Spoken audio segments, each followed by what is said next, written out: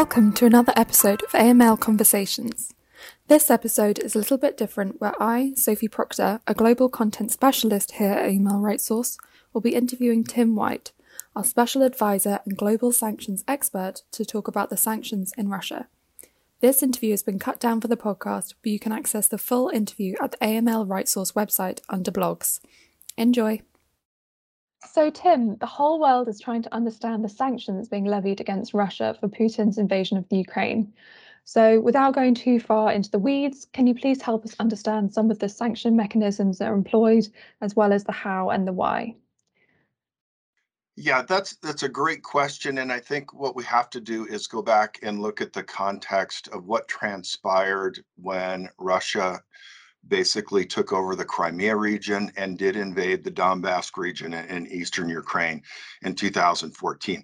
But what's critical with this is in 2014, we were on the tail end of the financial crisis, and the interdependency for energy between Europe and Russia was very significant. That had we put in extremely harsh sanctions, we probably would have gone into a global depression because interest rates were very close to being negative. In fact, in some countries, they were at that time. And sanctions prior to that had been predominantly in modern day time issued against countries much smaller. Russia is the second largest producer of natural gas in the world, the third largest producer of oil in the world, and they are roughly the 13th largest economy. So when you start to implement sanctions against that big of an economy, it has ripple effects throughout the globe. So when those sanctions went into play in 2014, they were what we called surgical or very specific sanctions from a standpoint of how do we make Russia question their ability to grow, not cripple the economy, but basically try and freeze it so they understand that we can impact their growth. This was done by putting in play basically from the United States standpoint and the EU at the time, because UK was in the EU at the time, and those two global entities worked very closely together to have a sanction program that would do just that and not cause catastrophic damage to the global economy. And one of the things they put into play was called sectoral sanctions.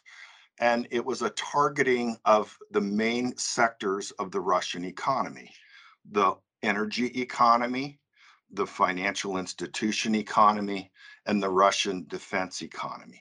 And it wasn't strict sanctions to say you can't do business with any of those. It was a strategic approach to say no providing new debt or equity financing.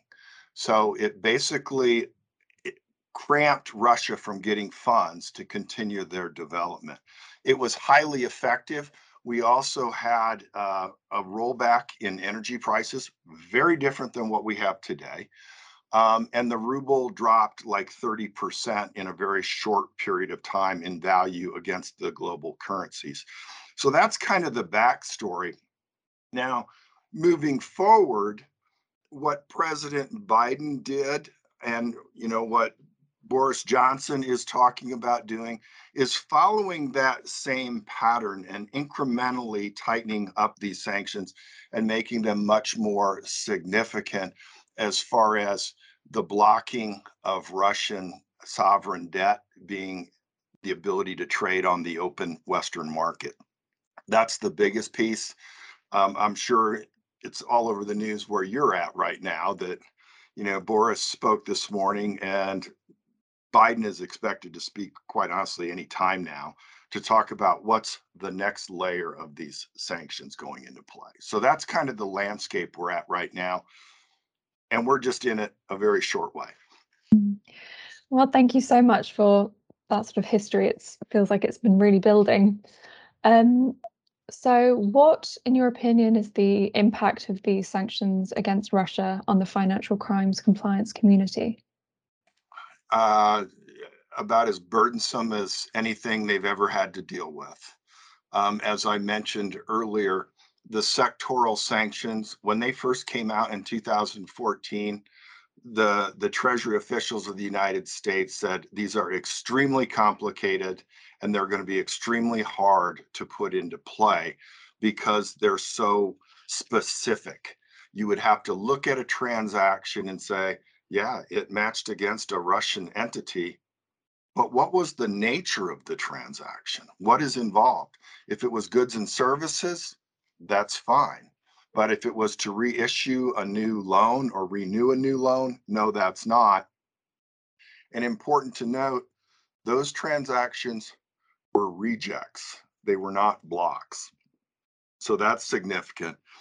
I foresee that there will be a much increased demand for people, need of analysts in this space, particularly from a standpoint of a lot more things are going to match against Russia, and a lot more of those transactions will need to be blocked and reject. And it's it's going to be substantially a burden on the technology side of the financial crime community as well to say, do we have the right technology in place in order to do this efficiently without having, basically slow down the processing of your bank? Because that's what's going to happen in some cases. Yeah, thank you for that. So, how do you think the financial service providers can ensure that they're demonstrating full sanctions compliance? And what are some of the challenges behind this? Well, I think most institutions in the Western world are doing a pretty good job right now of being able to demonstrate that they take global sanctions seriously. Um, the abilities of these financial crimes compliance professionals has increased steadily with all of the different sanction programs that we've been dealing with over the last 10 years. Whether they be Iranian, whether they be North Korean. Um, and so these programs are pretty well dialed in. The biggest challenge for them is going to be being able to understand what are these new sanctions? What do they require you to do? Because they're different than we've had before. And when the regulators come in and say, what are you doing with respect to the latest executive orders? You need to understand, are they blocking provisions or are they reject provisions? And being able to document that your frontline people know that as well. So, what should financial service providers who work with Russian businesses be aware of? And what should they do if they have sanctioned Russian individuals as their customers? Oh, this is where it actually happens. Mm. Um, and my advice to financial crimes and sanctions professionals is looking at how could transactions be circumventing the sanctions. Looking at if you have clients that have a nexus to the Ukraine or the nexus to Russian or Russian entities, what transactions are different than what you've seen in the past? Because this has been creeping up, and certainly those that are exposed to these sanctions are going to do everything they can to try and get those funds out of your bank or into different vehicles. So you're looking for a deviation from what's happened in the past. Um, it certainly all financial crimes professionals should be well aware that they should be looking for where are those nexus in the bank. Okay, do we have a branch in Eastern Europe? Do we have investments in Russia? Do we have customers from Russia? Do we, et cetera, et cetera? Now, the sanctions are not against the Russian people. The sanctions, a Russian in London can bank, freely, unless they happen to be one of those oligarchs that owns large buildings in London that happen to be exactly on the list, which there are a number of them. Um, if you have the real thing, the program's pretty straightforward. What did it match on? And I'll give it from the U.S. perspective as opposed to the restrictive measure perspective of the EU. and the provisions of the UK. They all differ a little bit, but from the US perspective, one is going to be looking at, did it match against Executive Order 13660? In that case, it is a block. 13661, that is a block. 13662, those are all rejects. And so the standard provisions in the US would be, if you have a block, you basically freeze that account and set it aside so no transactions can come in or out. If it's a reject, it's just that. But you have to keep records of all this for reporting requirements that happen every year in the States. The UK's program has obviously shifted a little bit since you were a member of the EU. And those same types of provisions are in place. So I think the simple part of this is doing what you've been doing in the past. The hard part of this is, how much more are we layering on top?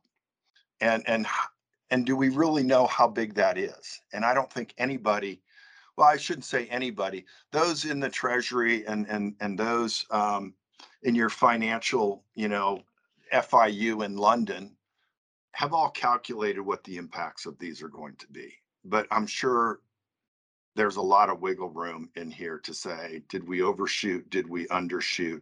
And that's what we'll be seeing rolling out over the next couple of days and weeks. Yeah, it's going to be incredibly interesting. The days and weeks. Incredibly unfortunate too. I heard a interview today by a BBC journalist that was basically, he came out and said, for those that are making statements that this may be the biggest crisis in Europe since World War II, that is not an exaggeration. Thanks for listening to AML Conversations. Be sure to check out the full interview on our website, and of course, look out for the next episode of our AML Conversations podcast.